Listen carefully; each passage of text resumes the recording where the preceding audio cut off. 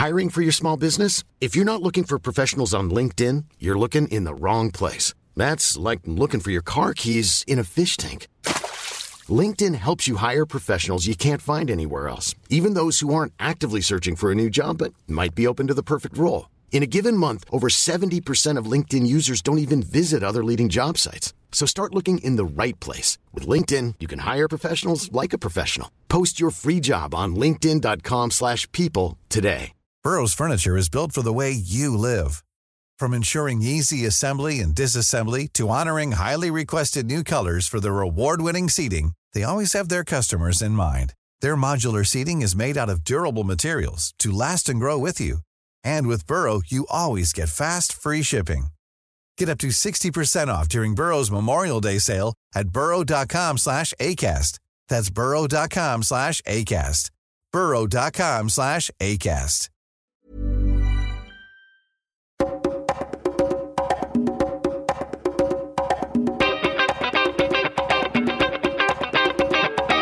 Welcome back to Reconsider, part of the Agora Podcast Network, where we don't do the thinking for you. This is Eric.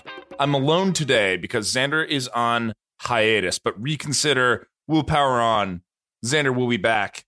I'm sorry for the delay. It's been a bit crazy, including me being sick. It somehow wasn't COVID. I don't know. But I got tested. I'm negative. I'm not going to die.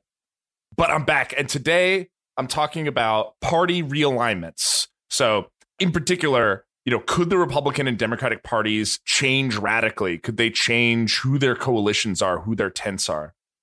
I'm getting that in a sec. First, coming soon is Intelligent Speech 2021. Those of you who attended 2020, it was online, but we loved it. We had a great time. And I will be at Intelligent Speech with the following talk. How does the liberal West escape extremism and polarization?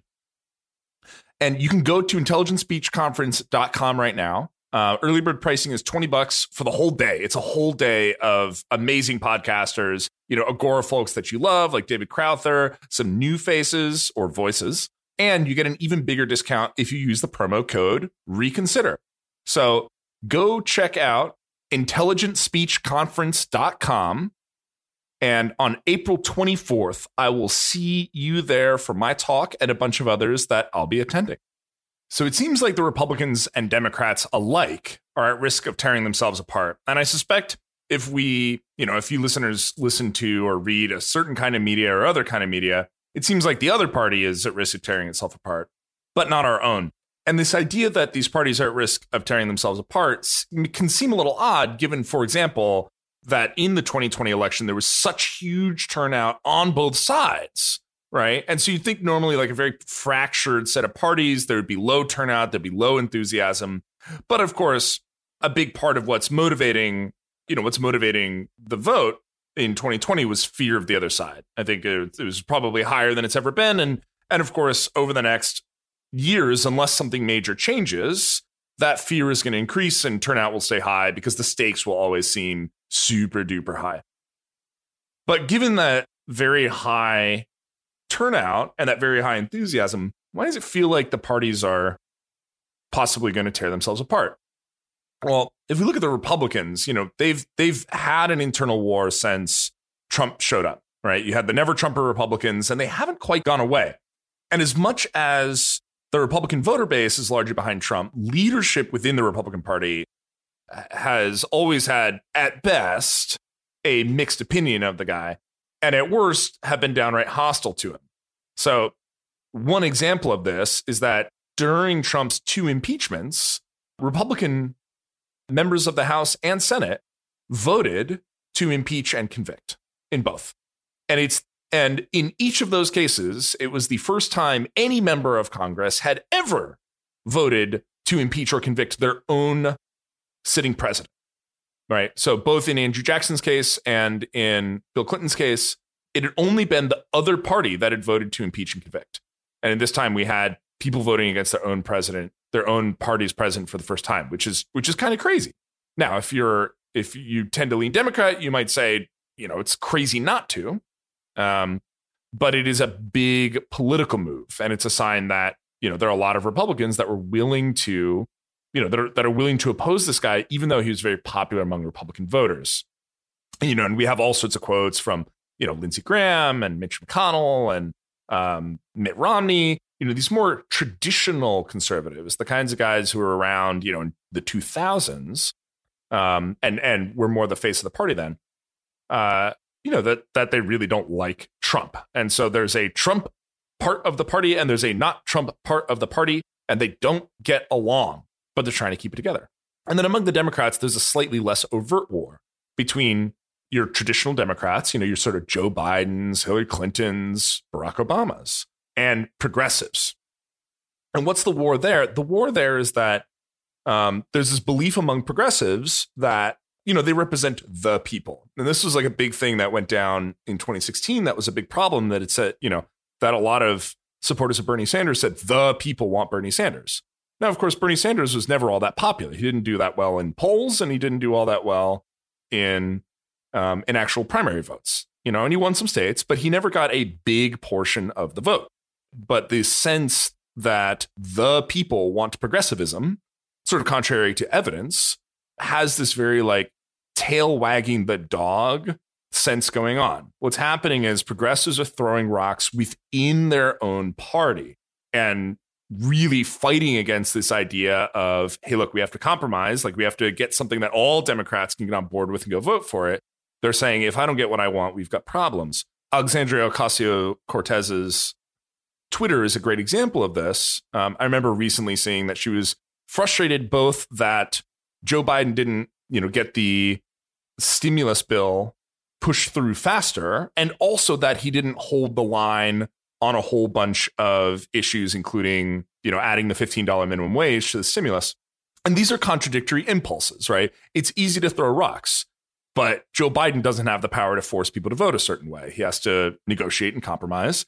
And AOC and sort of the Americans that are really excited about her both didn't want any compromise and also wanted speed. Now, that's very hard to obtain if you don't have force, which they don't, right? They're not able to force anyone to do anything.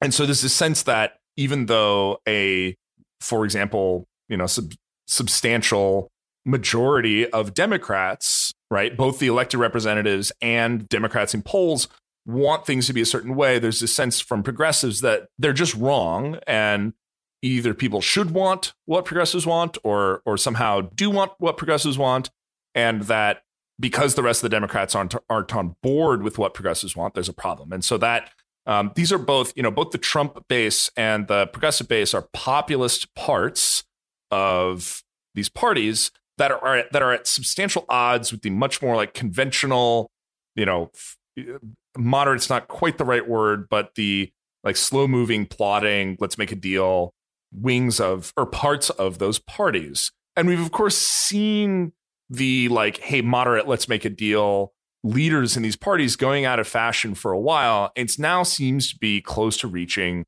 a breaking point. You have to remember that back in the day, Congress was, a party was actually this big tent of people who, even in Congress, didn't agree all the time and voted with the other party and voted their conscience. And that was okay. There were parts of being a Democrat or a Republican that were fundamental, and there were parts that were not so fundamental. And they would tend to vote together on the fundamentals and tend not to vote together on the not fundamentals. And then we entered this age where everything was a war and everything. So this is the wedged age, right? For those of you who read Wedge, we were talking about the mid to late 2000s, where everything was a war and the parties were super well aligned, right? If you remember that, if you read Wedge, you remember seeing that graph of the votes in Congress splitting cells, like mitosis, that you'd have party line votes. And so what it meant was the parties at least seemed quite united. They could get a leader to say, this is how you're going to vote, and they vote that way. And we've actually now moved past that to this point where you don't have the parties voting together anymore. But it's not because it's a big tent that allows for a lot of disagreement that they're okay with. It's that there are these internal wars going on inside these parties, right? Trump is threatening to primary everyone who didn't support him in his impeachment. AOC has threatened multiple times to primary everyone who votes with Republicans on certain issues. So you have these kind of firebrand populist leaders who want to purge the parties of the people who don't agree with them and don't vote their way or don't think their way. And there are a lot of people that think this is a good idea, right? And there may even be people listening to this podcast right now that say, well, that's a false equivalency. And I'm not talking about, a moral equivalency between AOC and Trump, right? AOC clearly didn't incite an insurrection on the Capitol, but are both of them threatening to primary the people who don't agree with them? Heck yeah. And are there people who support them and say, well, that's actually a really good idea. The party is like old and stuffy and curmudgeonly. It's out of touch with what the people want. Well, yeah, there are a lot of people who think that, but not a majority, even though it feels like a majority, because we're so deep in our own bubbles that we're like, well, everyone I know agrees with me, or at least the ones that don't, they're crazy, right? So I've got crazy people who don't want to get the freaking, any freaking vaccines. And then I've got good progressives who agree with me, or I've got, crazy people who are like communists that love, China and Iran. And I've got good conservatives, right? But of course, like the picture is really much more nuanced. And every party has always tried to hold together these tents, and it's getting harder than it's ever been before. One way of kind of breaking this out and measuring it a little bit is the Hidden Tribes study. So it's not super scientific. It's not peer-reviewed journalism. It's not peer-reviewed academic literature, but it's actually, I think, pretty smart stuff. And what it identifies is that there are 7 tribes in the United States, right? Now, there are not 7 parties in the United States. There's 7 tribes. And so those 7 tribes have to fit together into these parties somehow, because the third parties are so small, they don't absorb any of these tribes. And what we see, if we break this down, is that each party roughly aligns with a more conventional group of either liberals or conservatives, and a more populist, aggressive group of liberals and conservatives. That aggressive populist group is a little bit new. It's not something that was really on our radar, say in 2000 in Bush v. Gore, right? And so what are these 7 tribes? There are those progressives. They're called progressive activists. They're 8% of the population, deeply concerned with issues concerning equity, fairness, and they tend to be secular, cosmopolitan, engaged with social media. Traditional liberals, 11% of the population, tend to be cautious, rational, and idealistic. They value tolerance and compromise. They place great faith in institutions, right? So you can see different kinds of Democrats in that group already. There's passive liberals, 15% of the population. They tend to feel isolated from their communities. They're insecure in their beliefs and try to avoid political conversations. They have a fatalistic view of politics and feel that the circumstances of their lives are beyond their control. So these are the folks that are sort of saying look, nothing can change. They're often concerned about stuff like climate change, but they feel kind of doomer about it, right? There's this big politically disengaged group, 26% of the population. So they're untrusting, suspicious about external threats, can be conspiratorial minded, and pessimistic about progress. They tend to be patriotic yet detached from politics. Moderates, 15% of the population. They're engaged with their communities, well-informed, and civic-minded. Their faith is often an important part of their lives. They shy away from extremism of any sort. Traditional conservatives, 19% of the population, so our second biggest group. They're religious, patriotic, highly moralistic. They believe deeply in personal responsibility and self-reliance. And then finally, devoted conservatives, 6% of the population, are deeply engaged with politics and hold strident, uncompromising views. They feel that America is embattled, and they perceive themselves as the last defenders of traditional American values that are under threat. So those 8% and 6% groups, right, they sound very familiar, and they're very active on social media. They're very loud. They often engage in violence, right? And I know everyone's like, my side doesn't. It's like, look, there was a Capitol insurrection. Those came from these devoted conservatives as defined here, that believe that America's embattled and that they're the last defenders of traditional values that are under threat, right? Those people launched the Capitol insurrection. And it's progressive activists that keep burning down Portland, right? As I'm talking today, there are fires in Portland again because people are protesting something. And I don't even know what anymore. And so, so they're getting feisty and violent, but the parties need them. And that's the hard part, is that, remember, we talked about in Wedge that parties need the most engaged people to vote, to campaign, and to donate money. And if they just rejected them, they would get swamped out by the other side that's embraced, that is at least trying to find in some way to keep this wing together. That's old news, but how large and powerful these wings have become is new news. And there is a war within the Democratic Party and the Republican Party over what to do, over like what the future of the party looks like. Those wars are coming to a head. They used to be something that was done in back rooms. They used to be something that was like, in like, in bars and in bowling alleys and in churches and living rooms. But now it's just open war within the parties as well. So we have more than two groups at war with each other. We have four groups at war. It's just two groups that, when the other side is around, they'll close rank and throw rocks at each other. But when the other side goes away, they throw rocks at each other. And that stress on these two parties is potentially catastrophic for their existence. It doesn't have to hold together. And so there could be what's called a party realignment. And a party realignment is a moment in which the group of voters, and they're like various geographies that conventionally vote for a party, in this case, Republicans or Democrats, it's no longer reliable. It changes dramatically. And we've seen this a couple times through history. We'll actually go through a few examples. But remember that, parties are these coalitions, and those coalitions often contain like weird contradictions, right? So if we look at Republicans, you have like very pro-business conservatives who believe in the free market, often want a lot of like immigration and H-1Bs because it's good for business. They want a lot of free trade and international trade because it's good for business. And then you have folks who are totally anti-immigration, don't like outsiders. They're somewhat xenophobic, and they don't want to trade. They want this kind of like America first, buy American thing. And those are completely contradictory, and they try to hold it together somehow. And then similarly among, within the Democratic Party, you have these people who very much believe in institutions. They believe in free speech. They believe in due process. And that's very, very important to them. Then you have folks that actually don't believe that speech should necessarily be free anymore, that we should curtail what people are allowed to say because what people say hurts people or it contributes to furthering racism or sexism or the patriarchy. And you have folks that actually want to, instead of having a more liberal society where people are more allowed, like more free to do what they want, you have these more progressive folks who want authority figures to get involved or the mob to get involved in order to regulate people's behavior and what they say in order to create a more just society. Those two sides are very against each other.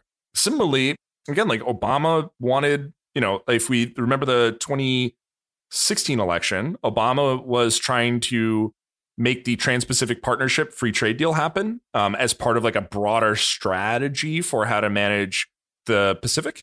And it was Sanders and Trump who were against the TPP. And because Trump got elected, and Clinton was for it, Bernie was against it. They disagreed fiercely about what to do. And that deep disagreement over something like trade was, is a big deal for the Democrats. Similarly, race relations. You have progressives that actually believe that segregation is now a good thing, right? And your conventional liberals are horrified by this. So these deep disagreements within the parties, you might notice there's a little bit of similarity between some of what, like Trumpists believe, like, for example, we're anti-free trade, but for different reasons than the Bernie Sanders types are anti-free trade. And it used to be that a lot of Democrats were against a lot of immigration because it was bad for American labor, right? It was how corporations push down wages by bringing in excess labor for people who are willing to work for less, right? So it's just a way that corporations screw over the American worker. But now Democrats tend to be, but again, not all of them. So you have kind of that group, and then you have this other group that are pro-immigration because it feels progressive, it feels multicultural, and that's a good thing. So you have deep disagreements within the parties, and you can even start to trace some places that different parts of the parties of like the Democrats will agree with one part of the Democrats will agree with one part of the Republicans on this issue versus that issue. And so the fact that these like coalitions are so diverse and internally contradictory, the reason we talk about this is that it's not necessarily the case that these parties have to be fixed, that they're going to endure the way that they are now. They may change quite dramatically. Ultimately, the other reason that realignments are possible is because it's happened in the past. And what we've seen, I'll talk through a few of these examples, but what we've seen is that these kind of these big tents that contain a lot of different points of view, there becomes this like very deep pressure that causes them to crack and for an open war to occur. And then you essentially have one group that like gets up and leaves because they're so dissatisfied with being part of the party. And what happens then is there's a land grab. And here's why. In our first past the post system, Duverger's law says that there will always you'll always descend down into two parties. And it's because people only get to vote once. And so if there are three parties, if you have three parties, if two of them can form a coalition, they're going to win every time. And so what happens is there's this pressure to form into coalitions rather than be very separate, or have separate parties that are really principled. And because of that pressure, what happens is if you have one party split, well, the two parties that just emerged out of that, like let's just say the Democrats split and the Republicans didn't, which has happened before. The two parties that split, they're going to get hosed because the Republicans are going to have all the votes they used to have. Let's say nothing happened. There wasn't a realignment, right? They're going to get hosed. The Republicans would have all the votes they used to have. And then these two parties would split the votes that they used to have and just never get any meaningful representation. So what happens is that the kind of positioning, again, think of this as a marketing game. The positioning that we used to have for, say, this old Democratic Party that built this particular coalition, well, it's not working anymore. And they have to change something. They have to go after, start marketing to a different group of people in order to get them to vote for them. Whereas the Republicans are also seeing this as an opportunity to, try to scoop up some new voters because you've got this broken party and they would love to have a big majority. And that natural motion to try to scoop up voters in this chaotic system, right, where there's not a lot of magnetism, there is a lot of disagreement. Party loyalty is going to be at its lowest because of the internal wars that have been going on. There's an opportunity to cause a realignment. And so that realignment means that the Republican Party and Democratic Party, or whatever parties emerge as the two parties, because it doesn't have to have the same name, they may look very different. They may believe different stuff. They may have a different platform, a different weird coalition, a different set of internal contradictions. The geography may be radically different, right? California voted for Reagan twice, voted for Nixon twice, right? Now that's unthinkable, them voting for these kind of conservative Republicans, because Reagan was conservative.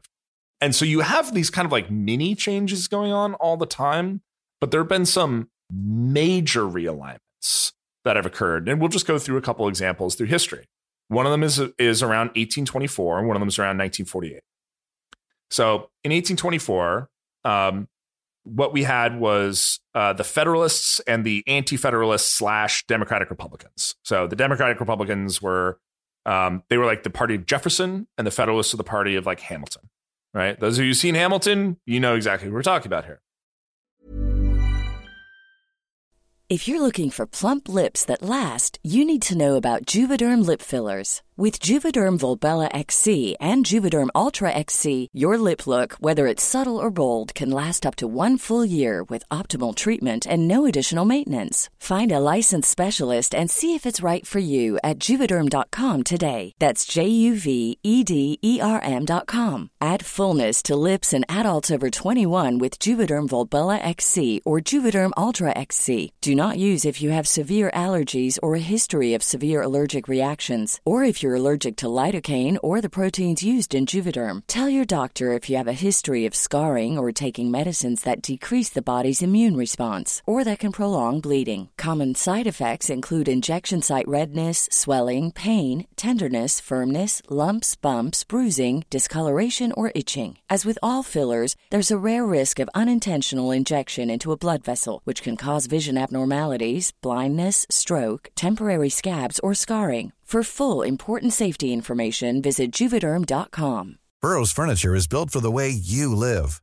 From ensuring easy assembly and disassembly to honoring highly requested new colors for their award-winning seating, they always have their customers in mind. Their modular seating is made out of durable materials to last and grow with you.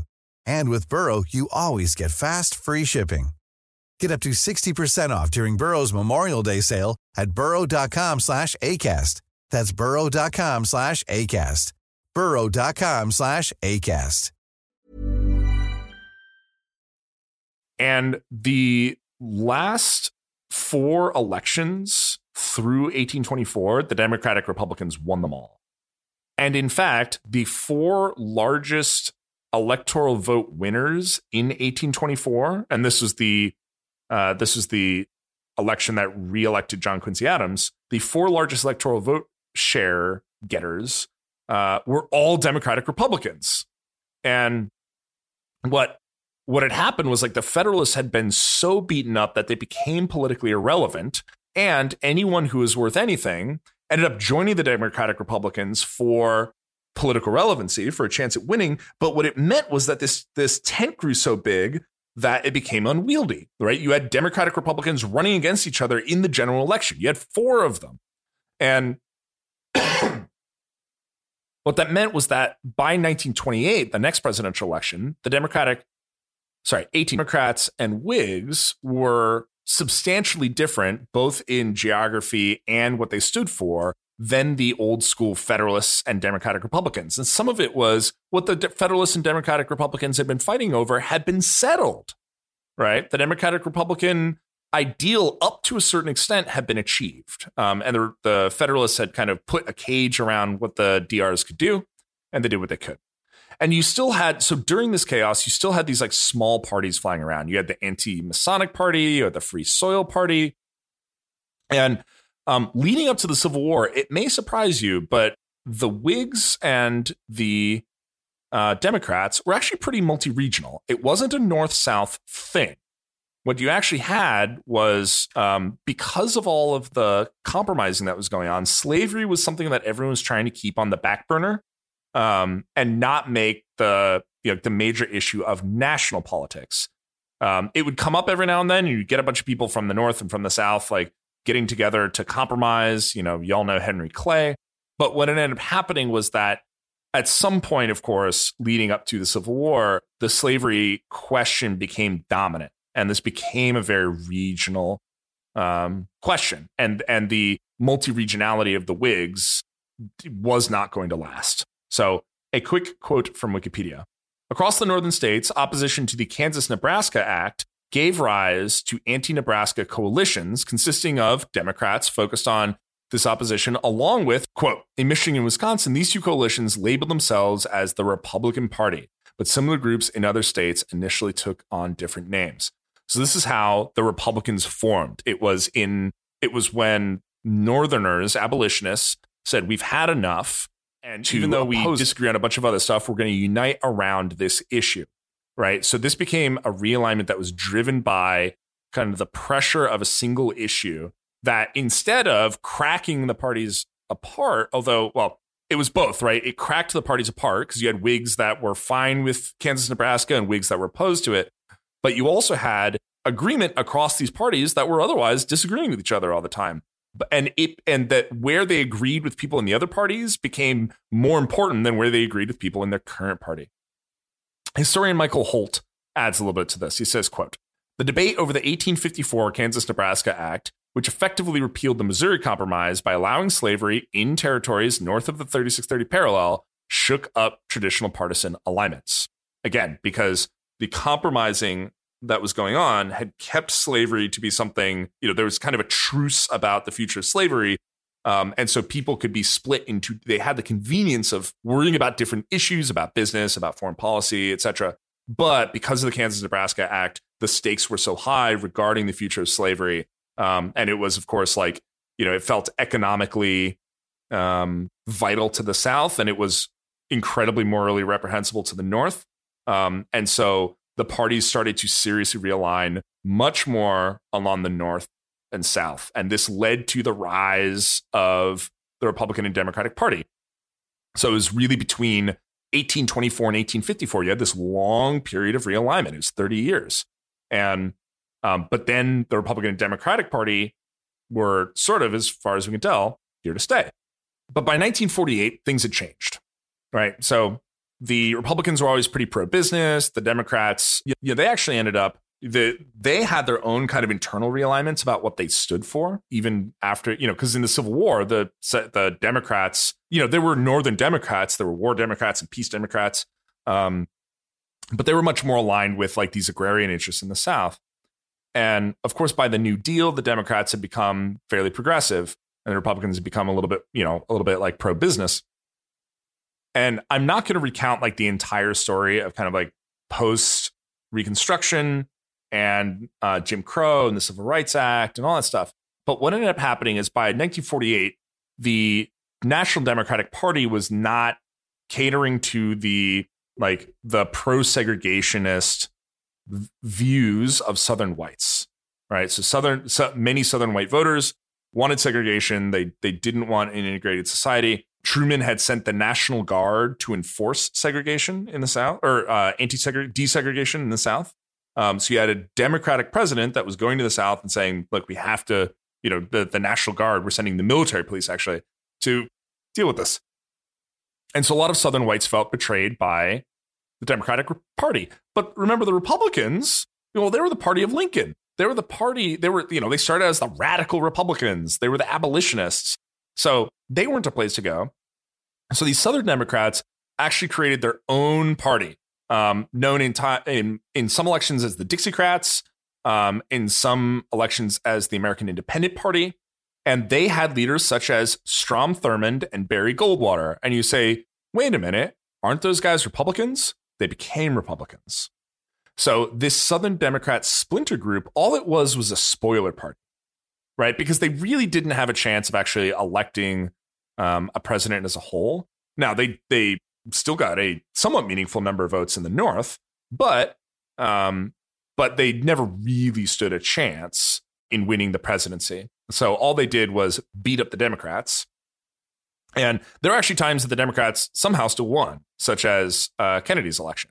So, but they, between 48 and 72, so that's also a 24-year period.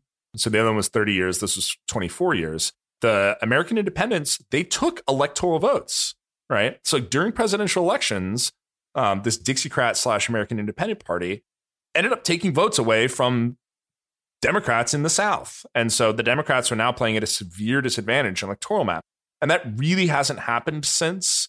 You haven't had a third party take a state since then. And there are reasons for that, which we'll talk about in a sec. But what it meant was like the Democrats were pretty hopeless if they didn't change their position. So they actually ended up going after the coastal states and the northern states. And for the Republicans, it was in particular Nixon, who had lost to Kennedy just barely, but then came back and wanted to win after Johnson. He adopted the Southern he accelerated the Southern strategy. And the Southern strategy was an appeal to those. It was when the Republicans reached out to those white voters in the South who felt like the Democratic Party had abandoned them. And so this kind of two-sided land grab where the Democrats went after where the Republicans were weakest, and the Republicans went after where the Democrats had already lost a lot of voters to another party. It caused this very rapid coalition. So one thing I like to do sometimes is, starting in about 1900, just go to Wikipedia and look at U.S. presidential election 1900. And then just there's an arrow next to the date where you can just advance and see how the map changes. It'll shock you sometimes to see how, in a 4-year period between 68 and 72, these states that were solidly blue became solidly red and just stayed that way. It's nuts. But that's how powerful and sudden. Actually, sorry, they weren't solidly blue by 68. They were solidly blue in the 30s and 40s, and they were orange on Wikipedia in the 60s, voting for the American Independent Party, and then suddenly started voting Republican. It's amazing kind of how dramatic the change can be.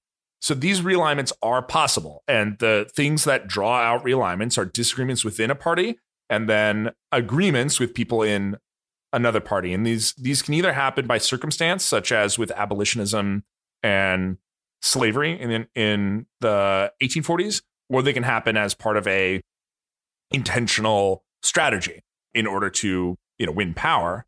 That was part of the Republican Southern strategy very much exemplified. So what you might be asking is, does it have to be a realignment? Do you have to have either parties change or have one of them burned down? Could you have third parties in the United States? We've talked about this before, and the answer is generally no. Although I did mention that, look, in the 50s and 60s, there was a third party. Now, it didn't get any meaningful representation, It was just a spoiler. And that's ultimately why you can't have a resilient third party, a stable third party. So one could pop up, but it will be unstable and it will force a realignment because of Duverger's law, because the coalition that could like build the broadest group is going to win. It's going to lead to two parties who are playing on the margins. And one of the reasons that there's less pressure for a third party now is the primary system. So it used to be the case that the Republicans and Democrats, they have a platform and they would put up people that like the Republican Party and Democratic Party bosses would pick who their presidential candidate was, and their congressional candidates were. And so you got to choose between them, which means if you really didn't like either of them, you voted third party. Whereas now, because of the primaries, anyone can run and people in the party vote for them. So what happens is you get an opportunity to have a say in who's going to represent you as Republican or Democrat, which means that these Republicans and Democrats can now be pretty different, right? You can have, you can have your Bronx AOC and you can have your Missouri Democrat who like really dislike each other, right? But they're part of the same party. Just as like Republicans, you can have a like a Ben Sasse or a Mitt Romney in Senate. I don't know why I'm just thinking about Senate, but I am. And you can have, Josh Hawley or Ted Cruz, right? In the same party as like Murkowski and Ernst and Collins. So third parties are ultimately going to be unlikely without a major reform. And the obvious reform that could bring about a more multi-party system to sort of like break up the pressure of these unwieldy coalitions and ease some of the fundamental like dissatisfaction that people have in their own parties, right? Feeling like they're not represented by their own parties would be ranked choice voting, right? So we talked about this before, and I'll add another link to what FairVote's doing. But ultimately, the ranked choice voting system would, one, allow for third parties more easily because, let's say I would vote Republican before I'd vote Democratic, but I'd vote Libertarian before I'd vote Republican. Well, I can vote Libertarian first and Republican second without risking electing a Democrat by mistake. So it changes the incentives for people, so they're more likely to vote third party. And it also means that the coalition building actually then happens in Congress, like you have with some parliamentary systems, as opposed to within the party itself. And the other thing it does is it means that you can't just campaign on the other party sucks anymore, right? You actually have to campaign on here's why you should vote for me. So if we don't do anything, do I think a party realignment is likely? I do. And it's a little bit of like wait and see, because I think I've been predicting this for a long time, but you just kind of never know when it's going to happen, right? I think the pressures are there, and like many things, you need like a trigger for it. And right now the Republicans decided they weren't going to have a full blown civil war, right? They almost did, but you had kind of like Lindsey Graham trying to like make peace about Trump and stuff like that. And they decided to try to keep it cobbled together somehow. And the Democrats, after a lot of their rock throwing, they managed to pass a stimulus bill that got some people what they wanted and some people not what they wanted. And maybe at the end of the day, they can make a lot of noise, but get back together. There's a great Atlantic article I linked to about the Democrats may or may not keep it together. And so, go to the show notes at reconsidermedia.com and take a look there. It's a great article. And ultimately, if you feel like your party is sort of like falling apart at the seams or tearing itself apart at the seams, or that's changing radically and it doesn't feel like the old party anymore, well, you're probably right. That does seem to be what's going on. So just remember that things can change, right? Like history, as we know from the past, 10, 15 years, is that things don't follow a straight line, right? So where you are today doesn't have that strong an indicator about where we'll be in a few years. So just be ready for the world to change around you. And my hope is that by being able to talk about this and learn a little bit of the history and the structure behind it, you can just have a little bit more peace about it. So I hope you enjoyed. Looking forward to everyone's feedback, thoughts about what we should talk about next. You can email me at eric@reconsidermedia.com. And until then, don't let the pundits do the thinking for you. Pause and reconsider. This is Eric signing off.